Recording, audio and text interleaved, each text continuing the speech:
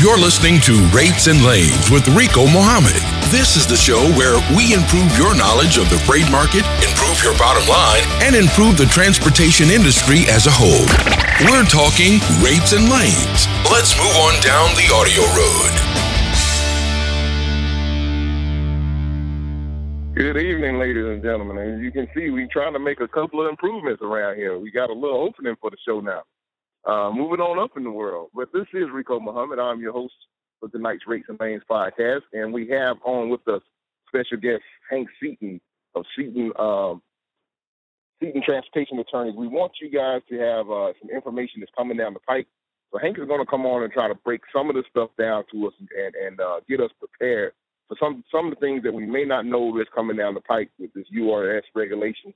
Also, we are going to do the show as we normally do, and we're going to start off tonight with the USDA truck rate vegetable report. And we don't want to take a whole lot of time on this because we want to get straight to our guest and get to the information that he wants to get out to us. But the only markets that are showing a slight shortage with the USDA truck rate report that you might want to focus on this week and the upcoming week is in the Southwest Indiana and Southeast Illinois districts of the United States. That is the only area that is showing a slight shortage of truck availability. All the other areas that are showing adequate, and some areas that you want to avoid real quickly that are showing slight surpluses is Kern District, California, Oxnard District, California, Salinas, Watsonville, California, Santa Maria, California, South District, California, Big Lake, Central Minnesota, and central Wisconsin. All of those areas, when it comes to any type of produce, right now are showing a slight surplus of trucks. So your rates may not be the greatest in those particular areas.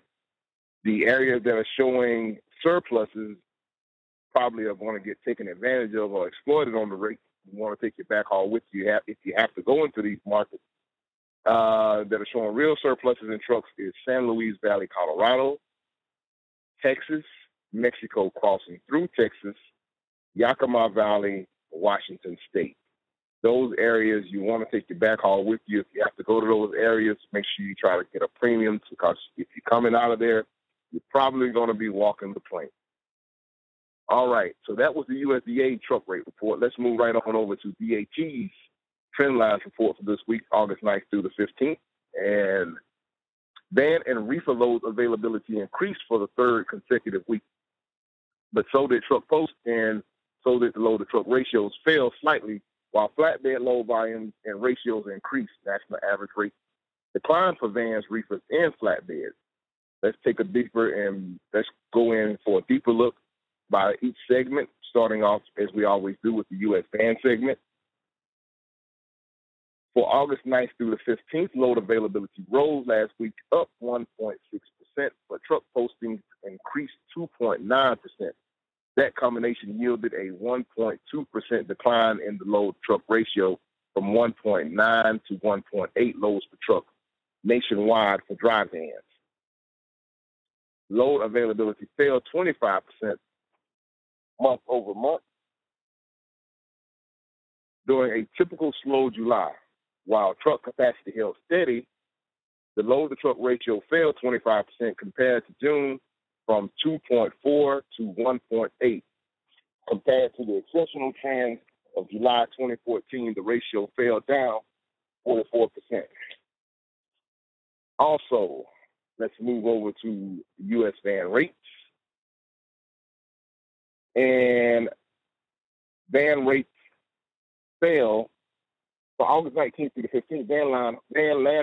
Line haul rates dropped 2 cents for the national average, down to an average of $1.77 per mile. The load-to-truck ratio fell from 1.2% down to 1.8% from last week.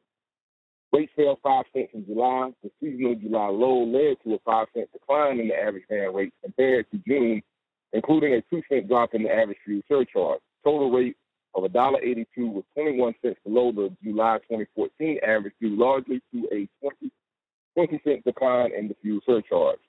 Going up country really quickly, starting out in the northeastern portion of the country, the national van rate was averaged out at $1.80 per mile. Moving down to the southeast, the average rate coming out of, that rate that for that $1.80 per mile out of the northeast, that was a rate reported out of Philadelphia.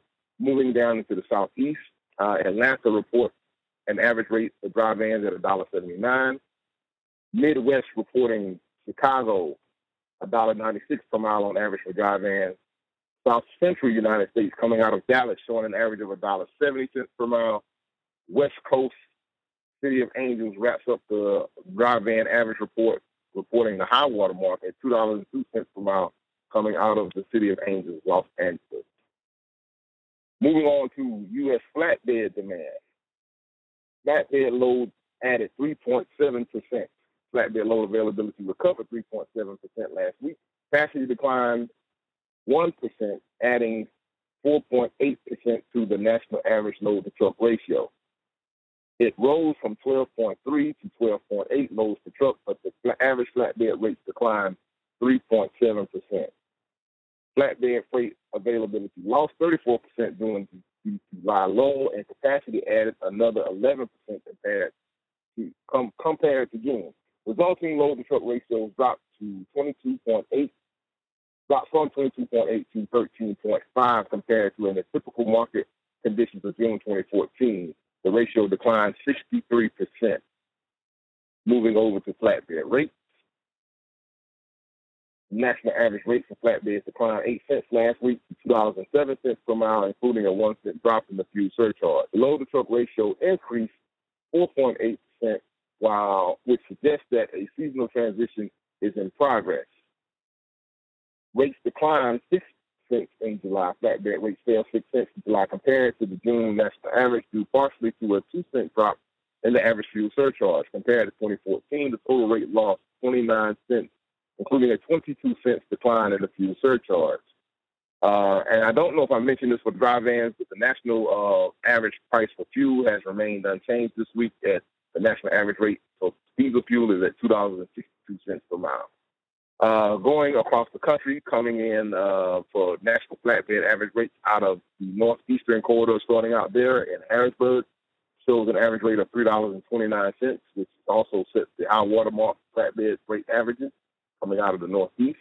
Moving down into the southeastern portion of the United States, Atlanta reports in at $2.48 per mile on average flatbeds. Moving up into the Midwest, Rock Island shows $2.36 per mile on average. Texas is the South Central representative city, showing a $2.31 average coming out of the South Central portion of the United States.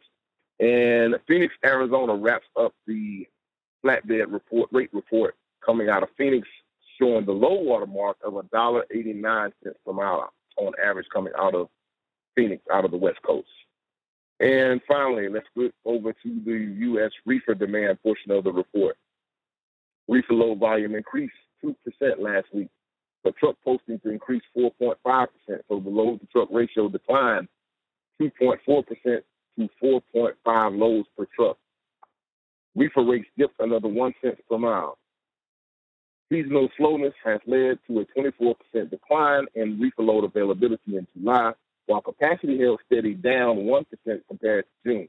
The load-to-truck ratio fell 23% month over month, from 5.9 loads per truck down to 4.5 loads per truck. Compared to an unusual demand of July 2014, the ratio has lost 20.5%. Let's move over and check out rates real quickly for the reefer segment. August 9th through the 15th, reefer rates dipped another 1 cent as national average lost last week down to $2.04 per mile, as the load-to-truck ratio for reefers declined 2.4%. Due to seasonal slowness and falling fuel prices, July reefer rates were down 8 cents compared to the previous month, which includes a 1 cent decrease in the average fuel surcharge. Declining surcharges led to a July 2015 rates averaging 20 cents lower than July 2014, but line haul rates were steady year over year. So, moving across the country, starting out in the northeastern portion of the United States, Elizabeth, New Jersey checks in for reefers averaging $1.88 per mile coming out of Elizabeth, New Jersey. Lakeland, Florida is the southeastern portion of the United States representative city, showing an average rate coming out of Lakeland at $1.42 per mile for reefers. Moving up into the Midwest, Green Bay, Wisconsin, showing $2.74 per mile on average coming out of Green Bay, which sets the high water mark for reefers throughout the country. McAllen, Texas, is the South Central representative city, showing an average rate of $1.80 per mile coming out of South Texas down there. And wrapping up the report, coming out of Fresno, California, showing an average rate of $2 even per mile on average for reefers coming out of Fresno, California. And with that said, ladies and gentlemen, that wraps up the DAT trend lines report. And with no further ado, we want to go ahead and bring on our special guest, Mr. Henry Seaton. Let's see if we got Hank on board with us. Hank, are you there? Yeah, I'm here. Good evening. All right, Hank. Good evening. How are you doing tonight? I'm doing fine. We're going to talk about a train wreck that's going to involve some trucks here in October, and hopefully the listeners can be formed a little prepared for what's happening. About 10 years ago, Congress told the FMCSA that they needed to go out and register all of the exempt and private carriers the way they do the regulated carriers. That's by obtaining evidence of their agents and their insurance. The agency is dawdled with doing that for 10 years and decided to run it into a much more ambitious program. That ambitious program is called the Uniform Registration System, and it was announced about a year and a half ago with the target date of October 23rd.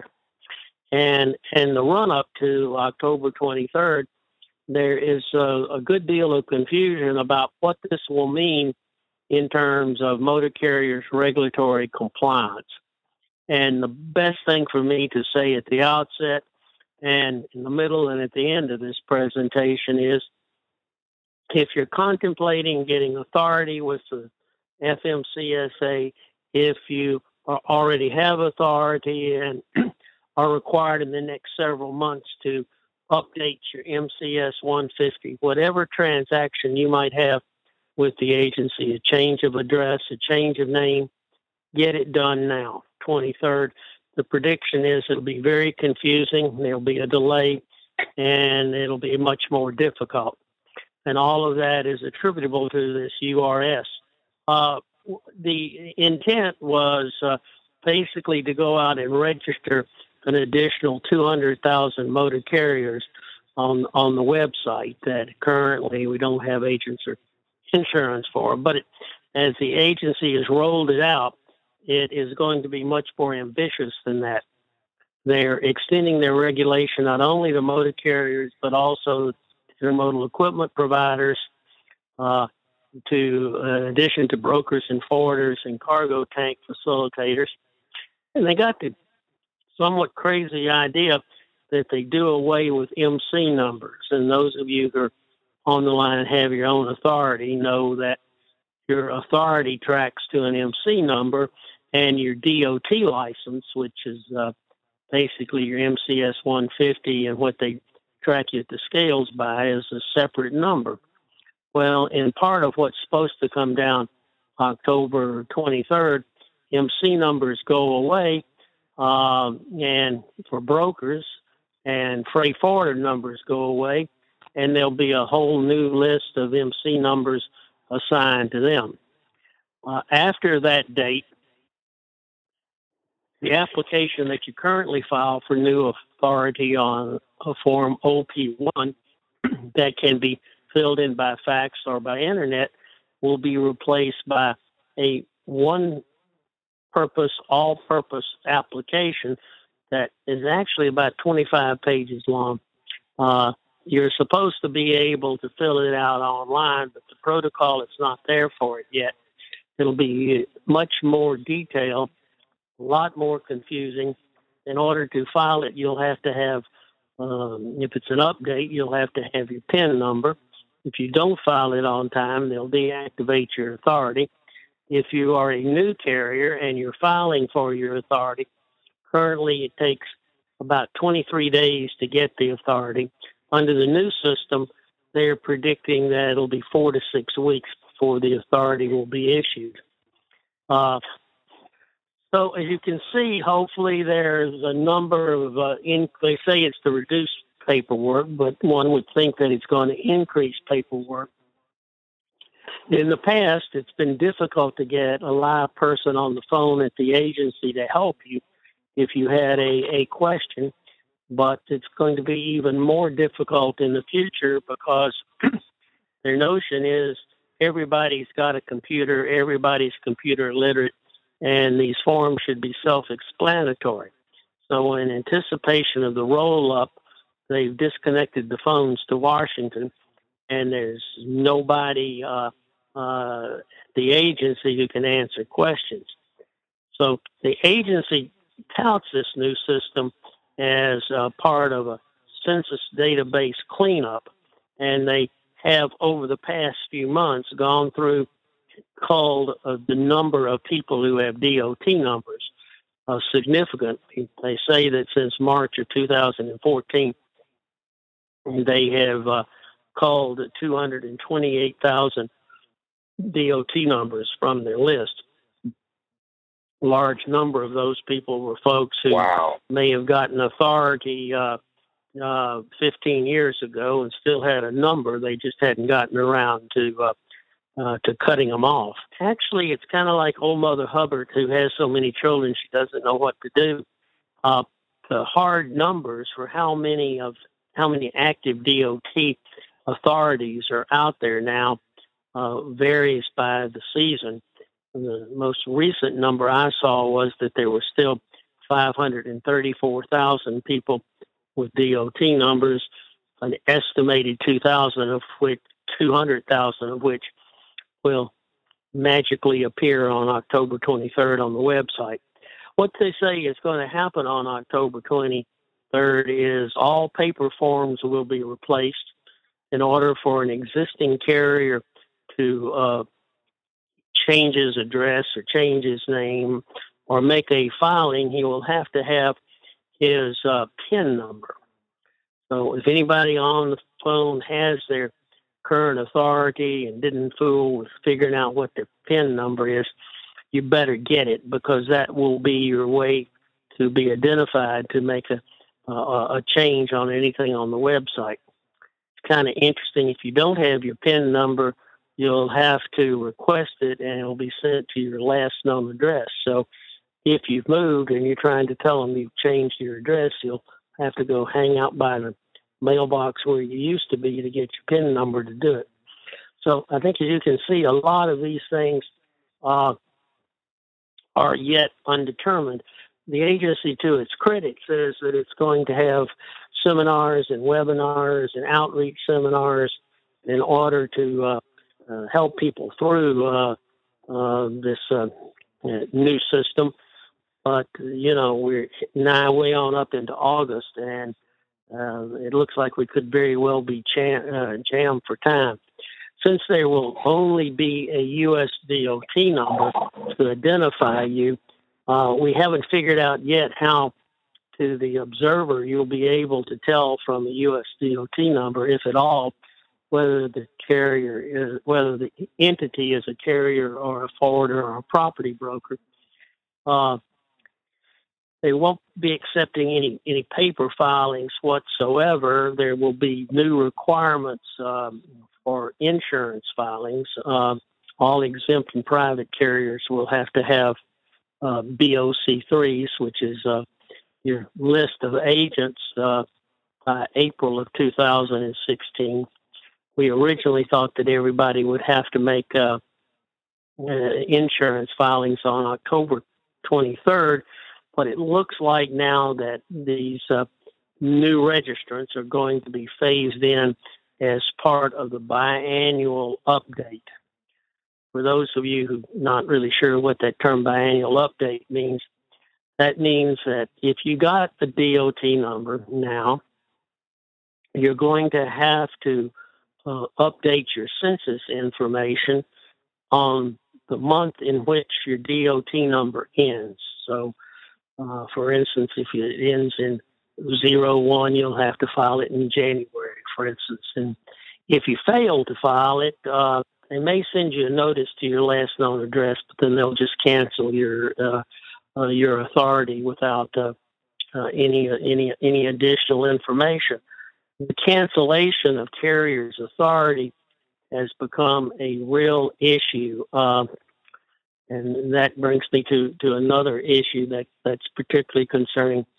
My office specializes in helping people get authority. We do the agents for service, the process for folks. But getting authority hasn't been a big issue in the past. Maybe helping getting the insurance and the agents and coordinating it all has been difficult.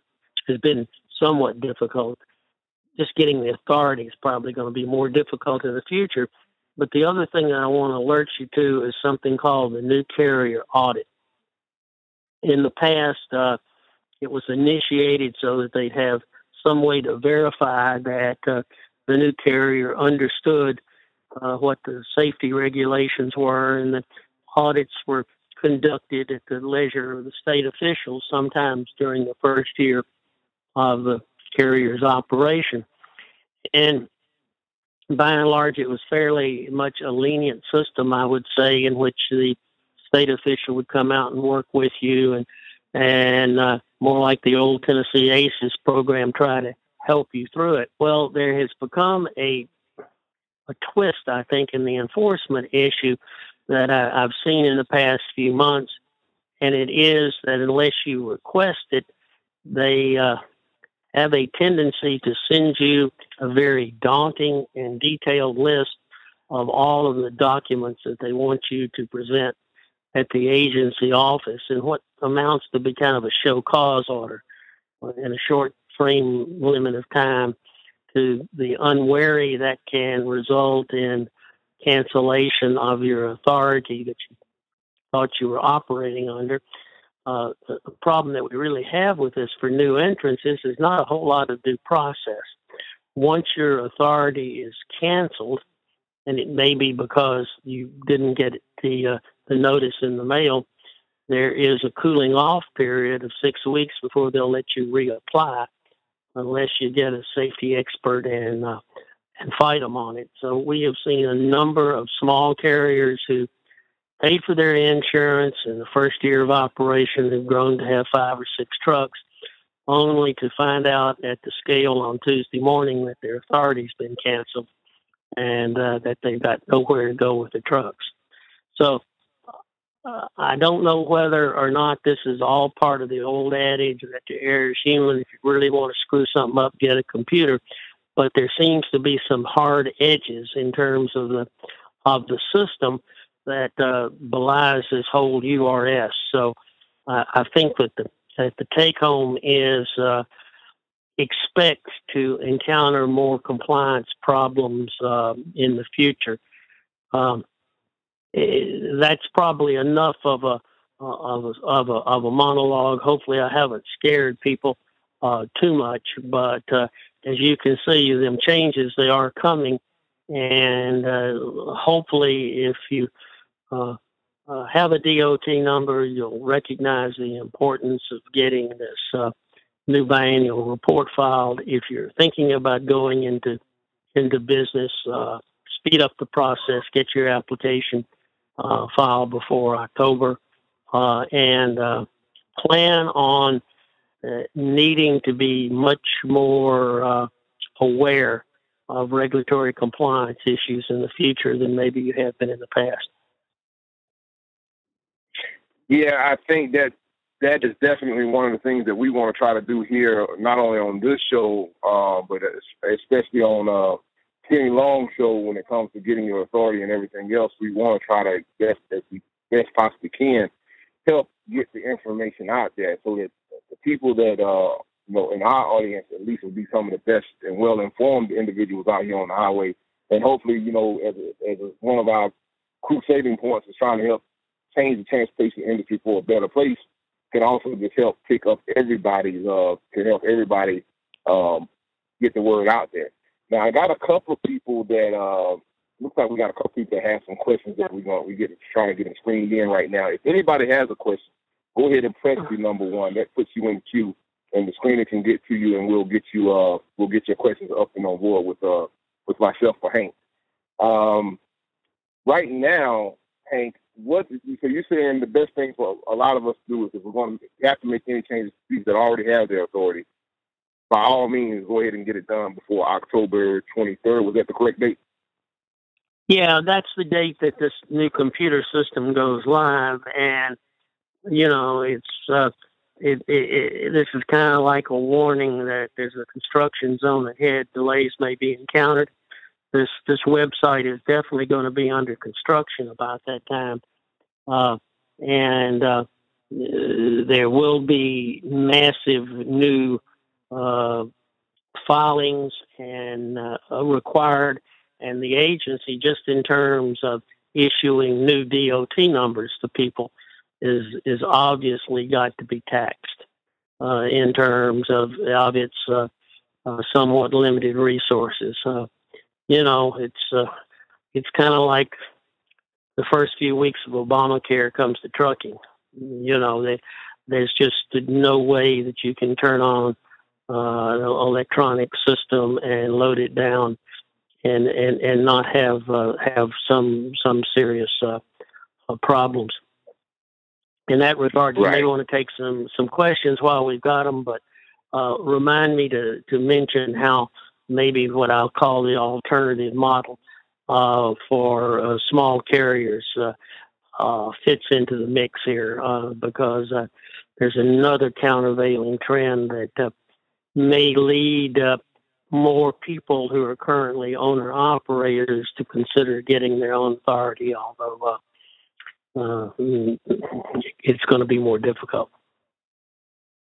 Okay. Well, let's go. We're going to go and jump on. We got Jerry got a question for us. Let's get Jerry up and on board with us. Let's see here. Jerry, can you hear us? Yeah.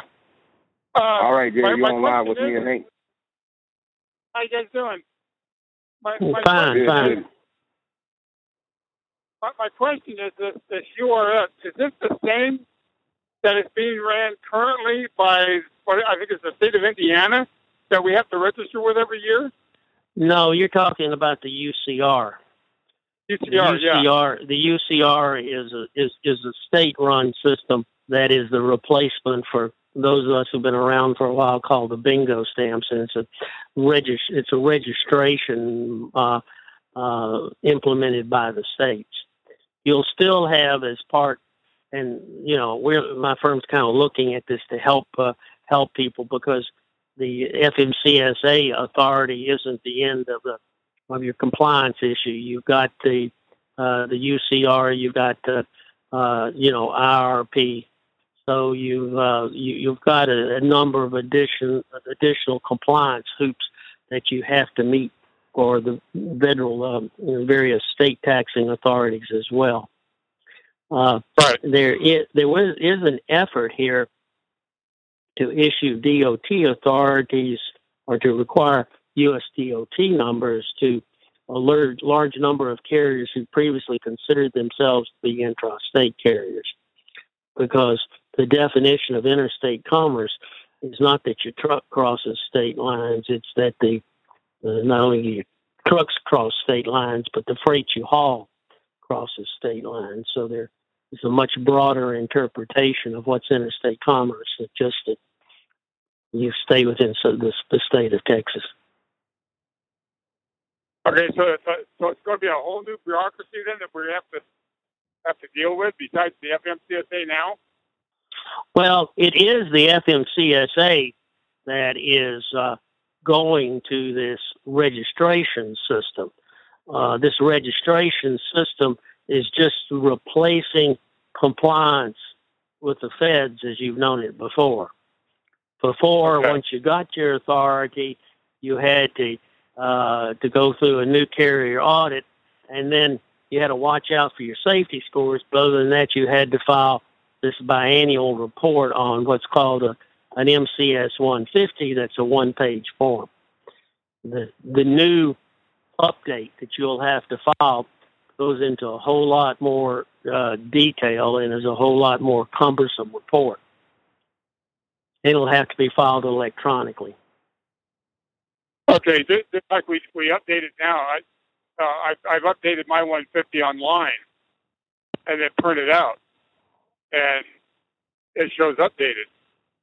So it's the same thing there, just 4 pages. Well, it won't look anything like your MCS 150. If you've updated your MCS 150, you know it's really a fairly simple thing to update online. The totality of this URS application, although it does serve multiple parts, is about 24 pages. So, what we haven't seen it, it may be that all we've seen is we've seen it in hard copy. It may be that if you want to change your name, there'll be a drop down that says, tell us what you want to do, and you can hit change your name, and you won't have to go wade through 24 pages to figure out how to do it. But the protocol for how that process could be simplified hasn't been shown. All we know now is, as you look at the application form, it's really pretty daunting, and they may ask you five questions and then have 2 pages of explanation. Looks more like a long form IRS 1040 than it does what it does now. Now, I don't hold me to this. I mean, I hope that they say they're in the business of simplify it. Until we see a prototype, we won't know for sure. But those of us who played around with the hard copy that they released before, have found it to be much more of a challenge. Okay. All right, Gary, that gets you cleared up? Somewhat, yeah. Put them back on hold. We got a few more callers. Got some questions. Let's move on and let's try to grab Steve real quick. Steve, you're up and live with Rico and Hank.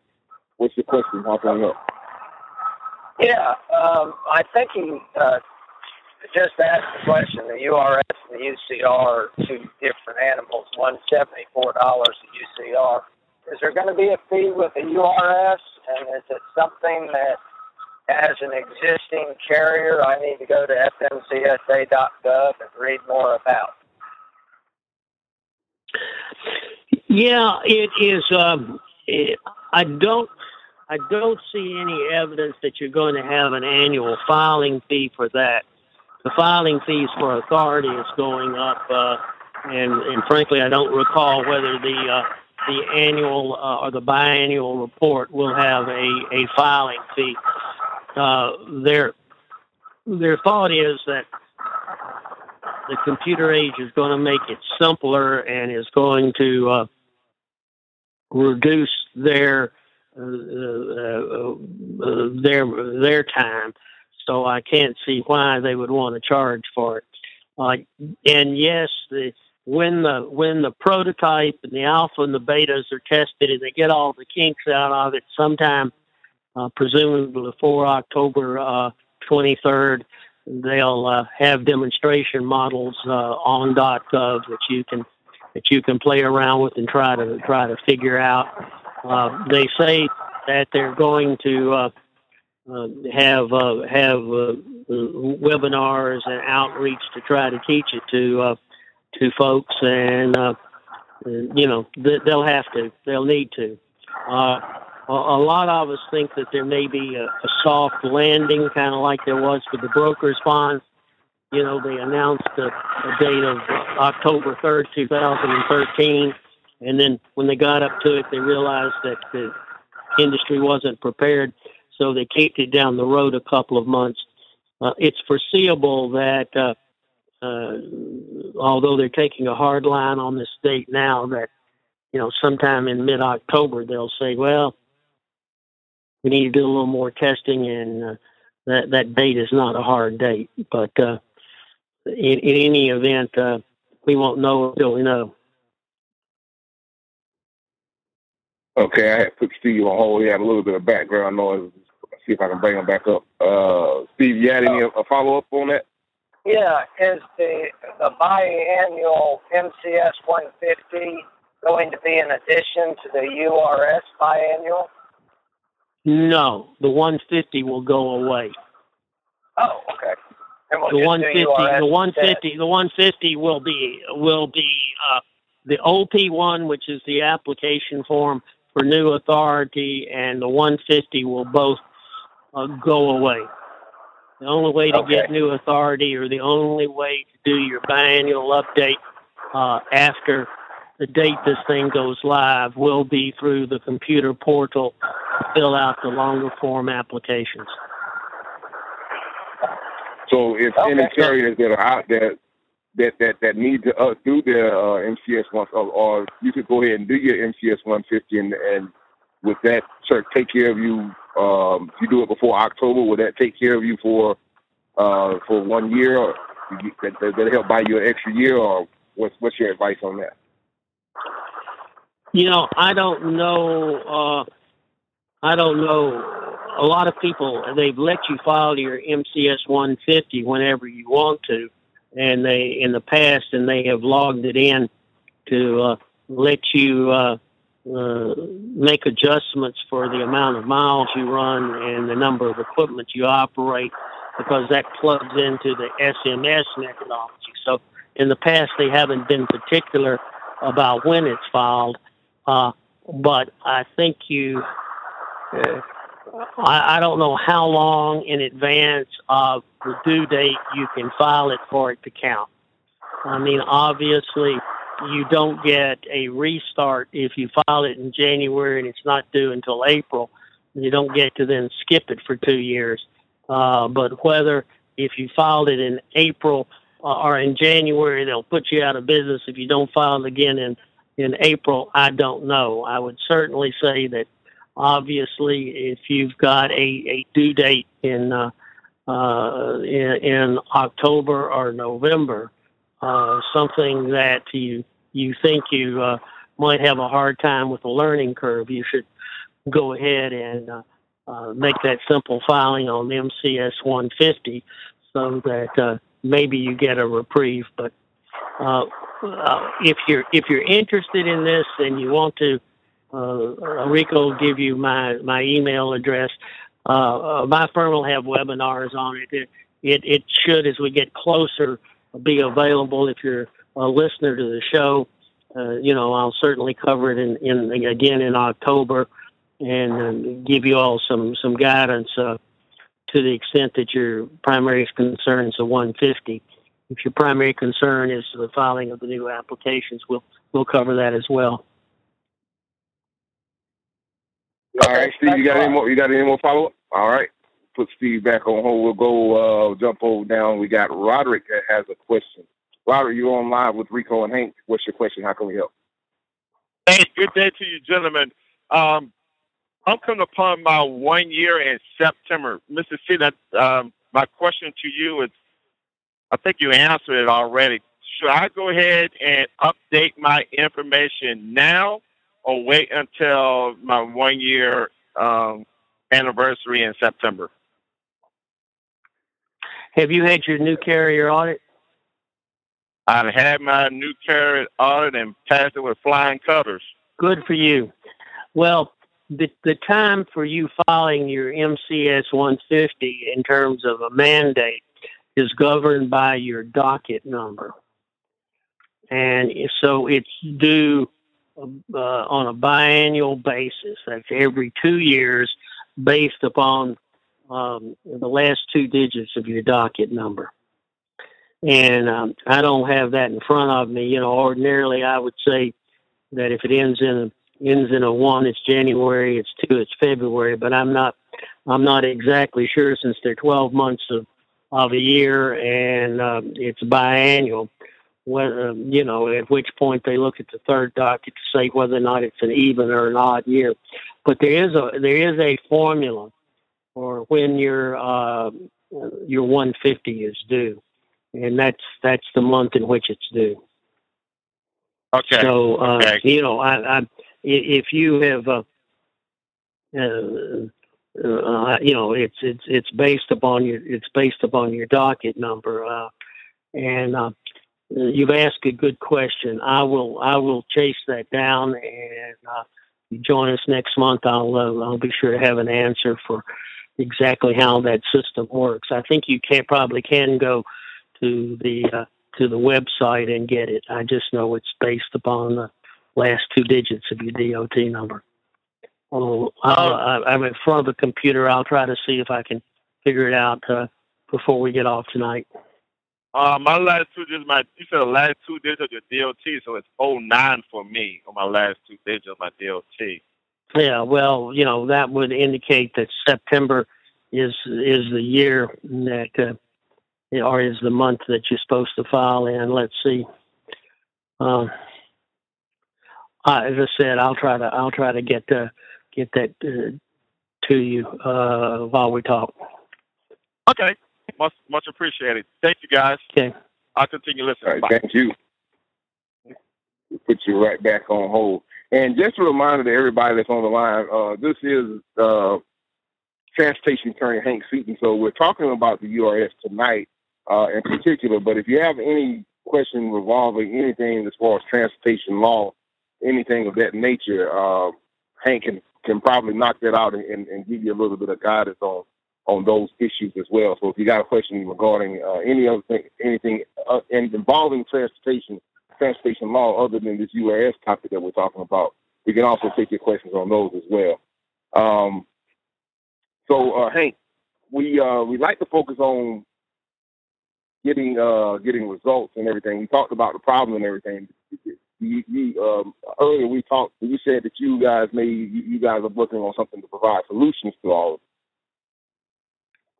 Yeah, as an adjunct to our service of process agent program, we've got a program in which we have a motor carrier lawyer service carrier's agent in each state, and we think that's a kind of a valuable service because if you get a ticket, if you got a problem about the Ohio HUD tax, if you are out and about, you got a registration issue in New Jersey, whatever your issue is, if you subscribe to our agent service, you've got kind of a referral in each state to somebody who can help you get the competent regulation and knows a steering wheel from a fifth wheel. But what we are working on, because carriers' problems have gotten so much more complex in terms of compliance, is offering to members of SPA a broader based service that would be a referral service, would have use a system of proprietary webinars and things to be kind of a sounding board for help. Help people get through the new carrier audit, mock audits, help people who see their CSA scores going out of sight, help people that have finance questions in terms of factoring arrangements or issues with insurance. They're just a more broader base. It's kind of a service that I'm currently able to offer to carriers who are members of little trade associations that have kind of an education background, but so many small carriers don't fit one of those niche carriers. They don't feel like they ought to necessarily be a player with ATA, but they need the education, and maybe they're domiciled in Indiana, but most of the people that are part of the State Trucking Association are local and they're long haul. So it's just going to be kind of a resource to help people with the various issues of compliance. We've kind of done it informally in the past for agent members, but we think that maybe on a broader base, it's something that needs to be offered across the board. And I'll probably be talking more detail about it next month. But if anybody is interested in the concept and wants to get on a mailing list or something, they can visit our website. It's transportationlaw.net, and just send me a note, and we'll get you on our email list to follow up. I think since the agency doesn't have anybody at a help desk anymore, it's something people are going to have to reach out and get, and we're hoping we can do it. Cool. Right, we got another listener that's got a question here. Let's go jump down and get Tara. Tara has a question for us tonight. Tara, you're on live with Rico and Hank. What's your question? How can we help? Yes, sir. Good evening to everybody. Good evening. My question is, we're not a new carrier. We've established that already, but our authorities are new. And I was trying to find out, when should the audit actually be finalized, or do we have to schedule that because no one has come out to audit us yet? I think you need to contact your state authority once you go through a mock audit, or you're pretty well sure you're ready to have them come. What I have seen is that people have just waited for them to show up, and then, for some reason, maybe one of the major problems is people who file the application don't know where they're going to be, and their address may be wrong. So they send out a notice, and you don't get it. When you don't get it, they send out another notice to the address you're not at. Then the next thing they do is they put you out of service. So I think they're shifting the burden back to you to schedule it and communicate with them. And certainly, if you've been in business approaching a year and you haven't heard from them, I would contact the state director and say, listen, I'm a new carrier, and I understand there's a new carrier audit. I want to be proactive. Yes, sir. Because we have had a spate of folks who, like I say, have just been stopped at the scales, and they say, you are out of service. You didn't comply with the new carrier audit. And in the past 3 weeks, I've had 3 or 4 people who have sent me a copy of this long computer-generated, I call it a show cause order. It says, basically, you've missed your, you didn't respond, you didn't request the new carrier audit. And we demand that you present at our office. And then there's a litany of things, a lot of stuff which is just put in the letter and isn't even relevant. For example, it's got a place that says your pharma certificate. Unless you're hauling something that blows up at night, you probably don't even know what that is. So, exactly. I mean, it's important, I think, that you get ahead of that curve under this new program that they're initiating. You're going to have to initiate all or bear the burden of initiating that yourself. Yes. So hopefully that answers your question. If you're approaching a year and you haven't heard from them, your state director's office, there's still somebody who'll answer the phone there. I just call them and tell them I'm a new entrant.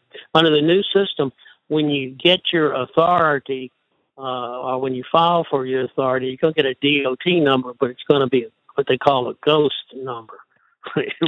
And the ghost number won't get in the system until your authority is granted. So not only are we going to have US DOT numbers, we're going to have ghost numbers too. Okay. All right. Thank you so much. Okay. Rico, you there, buddy? Uh-oh. Yes, sir. I'm sorry. I apologize about that. I'm still over here. My customer getting loaded, and they called me for a quick second. I had to step away. Okay. And I got a quick question. For you, Hank. I don't know if you deal with much of the when you go through and do the data queue entry for the on the CSA. Yeah. How much of that has changed? Have they changed any of that to the point where you actually have a due process with that, or is it still the officer that wrote the ticket is still the judge, jury, and executioner when it comes to those things? Well, they've cleaned up some of it if it is a citable offense, and you go to court and you manage to beat it for any purpose, it comes off.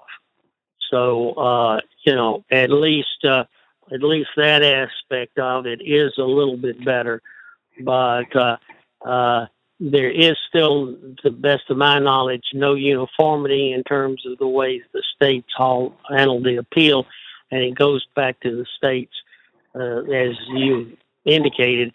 In some states it goes back to the officer who wrote who wrote the violation, and he ain't ever made a mistake in his own eyes. So there isn't any really formal appeals process. In that regard, we had we visited the OMB in the past couple of weeks to talk to them about the new safety fitness determination, which may pop out any day. And we stressed to them that until the agency could determine preventability of accidents, that all of the rest of their data was skewed by the fact that 2/3 to 3/4 of the accidents are not the carrier's fault if they're counted against him. And that's something in which I don't know that you can ever really get due process, because that's why we have trials, and you put somebody who's on the scene of the accident on the stand to determine their credibility. When you've got accidents that are basically reported by the police, who take it based on hearsay from the people that were there before the accident occurred, you really don't even have a record made for determining whether it was preventable. So that whole aspect of the system is particularly difficult to drive hard data. If you were going to call balls and strikes on every accident, that would be approximately 200,000 mini trials a year just to determine whether that rear ender was the carrier's fault. And that we tried to make the point to OMB that was not part of a cost-benefit analysis. There's just no way you could scale that. Well, I had an incident happen just yesterday. As a matter of fact, my driver. Give you a little bit of background on that. I was going to try to reach out to Rick Gobble and the guys up at Nashville to see what they could see if they might be able to assist me out on this as well. But basically, the long and short of it is, I had a driver that got pulled over yesterday up in Maryland, right outside of Baltimore, and the officer gave her a level 2 inspection. And within that level 2 inspection, he said that he cited her. He put her out of service. Cited her for operating a vehicle without said the left turn signal wasn't working, and also that she had a flat tire. Well, my driver never seen him actually stick the tire to indicate any air pressure indication on the citation or anything. And I hadn't seen anything. I hadn't seen the paperwork myself yet, because my driver was back on her way back down to Atlanta. But when the mechanic got out to my driver to make the necessary repairs so that she could be released, the left turn signal was operable. Sometimes on the electrical wire between the tractor and the fifth wheel, he just wiggled it a little bit. It may have had a loose connection, but everything was working properly, and the tire was properly inflated to 100 psi. All the tires on the trailer that he said was flat was actually properly inflated to 100 psi, according to TOT regulations. I got that little bit of a conundrum on a personal level. That's something that I got to try to figure out and try to see what I can do to fight and circumvent that. Anything that you might want to, for everybody listening, I use myself as a guinea pig on this one. How we can, if anybody get caught in a situation, how we need to proceed. Well, you've got a tough one, obviously, because you basically got to hold the inspector up for not doing his job correctly, and the first thing is what can we get as evidence that the tires were properly inflated? Having your driver say, well, he didn't check them, I did, and they were inflated. Any third party check the inflation? Any contemporary evidence to support her position that the tires were properly inflated? Right. When the mechanic came out, the mechanics come out because they have to sign off on it. If they put you out of service, they have to sign off on the violation. So when the mechanic came out, everything checked off fine. There was nothing wrong. And the only thing that he wrote it up, the mechanic wrote everything that he found that the turn signal and everything was working when he got there, and he wrote it up on his citation. He just basically charged us for coming out there He didn't do anything. Well, I think in that case, if you do have the inspection, and he has timed and dated it at the weigh station, so that his time and date on the inspection correspond, they were out of service, so she couldn't move. I think you've got the best evidence that you've got, and I would put with it that at whatever we issued the attached violation, which goes against our vehicle maintenance score. You'll note that the allegation is that the tires were inflated. Here's a report by the mechanic who was called to the site that actually checked the blood pressure, the tire pressure, and confirmed that was in error. I think that's a pretty damn good defense myself. I think you've got contemporary proof, and I put with it that the inspector failed to put a gauge on it, and at that point, if it were not granted by the state of Maryland, I'd go to von Steenberg with it. Okay. All right. I think that's about as good as you can get, because it's not he said, she said. You've got an independent verification for that. Now, this other problem about them getting out and jiggling the wires until they're disconnected, I've heard of that before, and I don't have an easy answer for how you do much more than bitch about that. Right. Well, I know we talked about before. You were talking about you kind of putting on the finishing touches on the latest book that you were working on. How are we coming along with that as well? As we get to wrap up. Well, I've met with the editor, and we're basically looking to get it out here in the next month or so. So it's going to be. It looks like it's going to be about 250 pages long, and hopefully it's going to be helpful. One of the things that I had mentioned that I wanted to cover was this idea of the alternative method. I think that most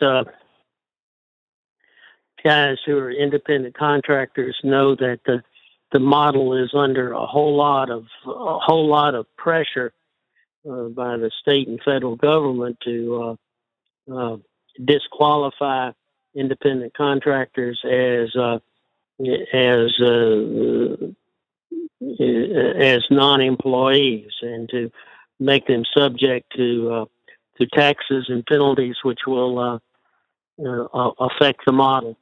And I don't know where the end game is. The motor carriers certainly want to deal with the independent contractor as someone who has the ability to make money if he works hard and prosper, and if he doesn't, he doesn't do so well. And I think that maybe to preserve the model and truly be an independent, more and more independent contractors are going to need to consider getting their own authority. it gives them greater independence to maybe do 60% with some carrier, but then use their equipment as they see fit without being tied down. Because I mean, as long as you don't have your own insurance or your own authority, you're always going to get some pushback about you're required to have freedom of dispatch. In order to have your independence, you don't have to. You can turn down a load, but when you're an independent contractor, it's kind of hard to take a truck that's got the placard on it with a major carrier and go about your own business. So I think in the future we may see that there is, even though it's harder to be your own businessman, there's more money to be made and more freedom to do it. And I think there'll be support teams that come up behind small guys to help them, with the accounting and the compliance and those kinds of things. I'd be interested in hearing from people that are on the line in terms of, as we've gotten into before, some of the guys have had great success doing it, and other people have found that it's problems. I work with a lot of guys who start with one truck, and before long they've got 14. I know that some of the larger carriers are particularly desirous of getting folks that have their own authority to do what they call power only provisions, where they'll pull a major carrier's trailers and can then get the benefit of drop and hook, and of course higher levels of compensation.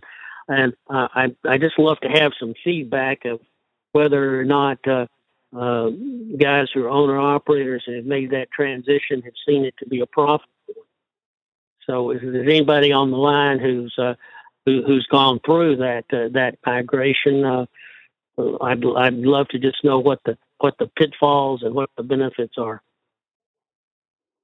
The migration from being a leased owner operator, leased on to a carrier's authority to actually transition. Yeah, in lieu of being an owner operator with the carrier's authority subject to his control and his insurance, getting your own authority, and then maybe working closely with the carrier through its broker or freight forwarder affiliate, but without any permanent tying relationship, so that you can go eastbound with one guy and westbound with another, and develop your own fleet on the side if it's seasonal. So I'm just saying you'd have truly more independence. I guess we know as a small carrier than being under the independent contractor model. Right, and that's some of the things that we try to cover in depth here on this podcast. We definitely try to implore more people to, because when we talk about rates and lanes, the person that's leased on to a carrier doesn't necessarily have as much negotiating power as if they were an independent actually negotiating with a customer or with a broker per se.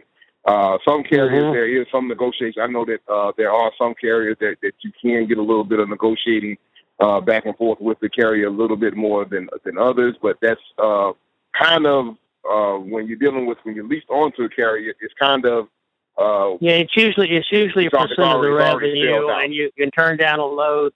At best, it's percent of the revenue. You can turn in a load, but then you may sit.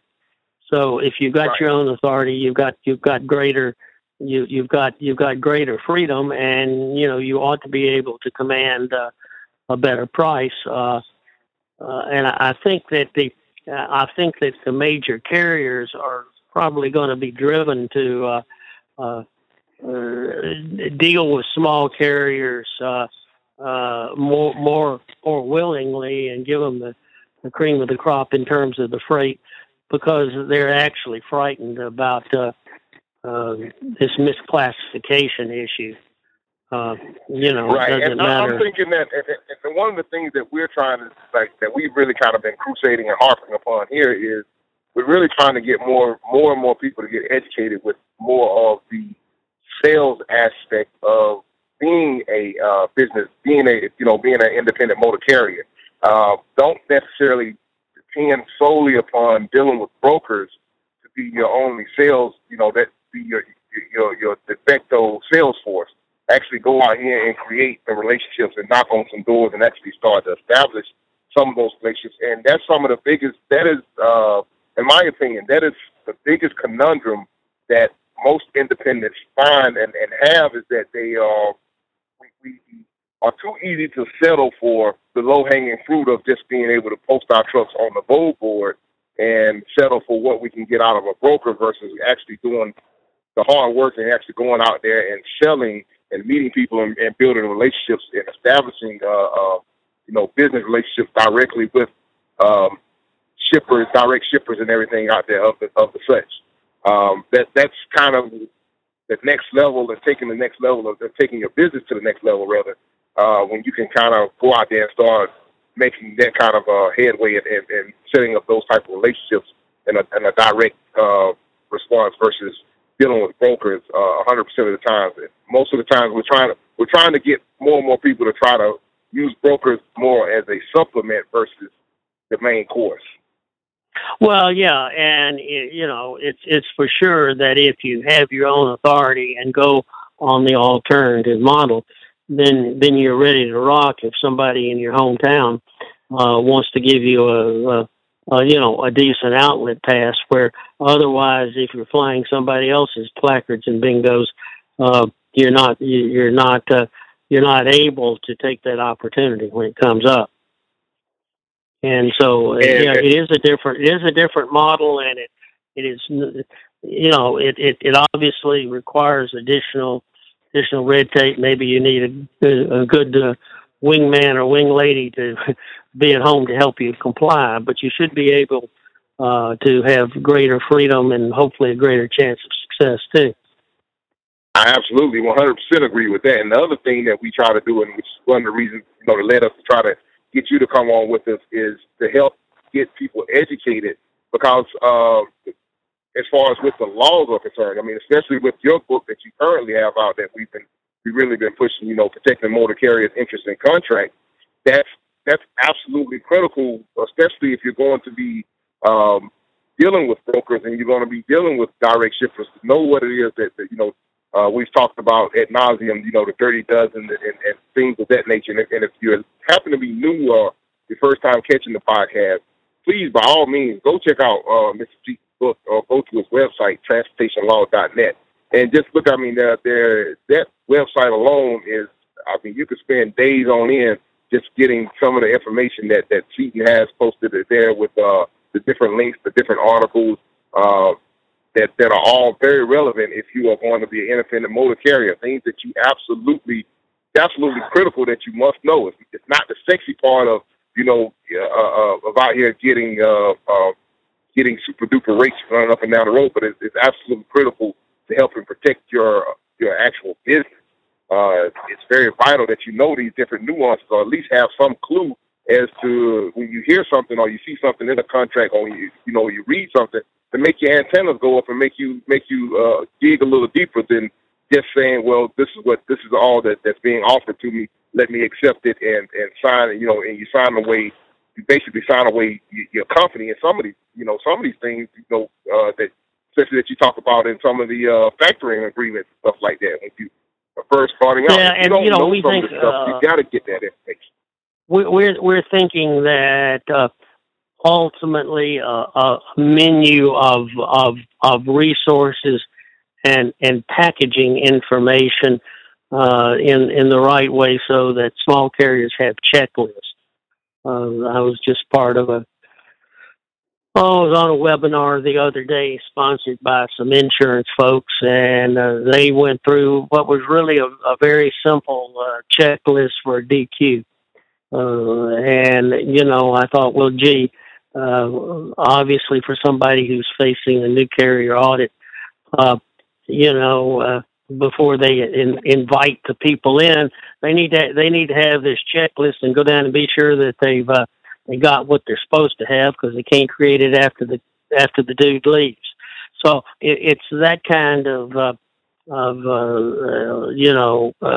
handy and quick references to make available to people to see they can get through the compliance gaps that we're talking about, trying to focus on here. All right, Hank. Well, like I said, we're getting ready to wrap it up. We appreciate you spending some time with us. Anything? Okay, I've enjoyed it. And get out any again, if people are interested, probably the easiest thing to remember is transportationlaw.net. That's just transportationlaw.net written together. If you've got questions, just to go on there, get my email and just question. I'll respond to you, and maybe I can circulate it for other people to use as well. And I will be putting that link to transportationlaw.net up on the Rates and Lanes Facebook page for anybody that wants to know. I want to thank you guys, all the listeners that helped push the likes up over 500 this week. We've actually crossed that threshold. We're up to 511 likes this week. We want to keep that growing as well. So if you haven't done so already, go to our Facebook page, Rates and Lanes with Rico Muhammad. Hit that like button, and that way that anytime we post anything, any information that we try to disseminate, you can automatically get it directly sent to your timeline when we put it out there. With that said, like I said, we'll get that link put up. We want to remind everybody about the other shows and podcasts on the Audio Road Network. Every Tuesday at 7 p.m., Kenny Long has his show, Trucking with Authority. To call in and check out Kenny's show. You can always download all of the shows. That's a good thing about podcasts. Even if you miss the show, you can go to letstruck.com. All of the shows have links there at letstruck.com. You can just click on the host icon, and that'll take you to the page with that show, and you can go back and listen to every single podcast that we've ever done. It's archived there. We'll put links up to that as well. But Kenny's show is every Tuesday at 7 p.m. You also have our show here every Wednesday at 7 p.m., Rates and Lanes. And on Fridays, you have Kim Cochran. She has her show, Destination Health. And on Sunday evenings at 9 p.m., Mike and Kevin Beckett have their show, Rolling Toe. Put a link up for all of these on the Rates and Lanes Facebook page.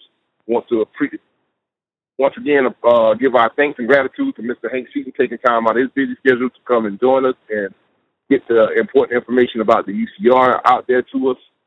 And we want to be remiss in our duties to not thank and appreciate everybody, all of the members of the Let's Truck team, Kevin and Lisa Rutherford, for helping provide us the platform to bring this information to you. This is Rico Muhammad signing off live from Atlanta, Georgia.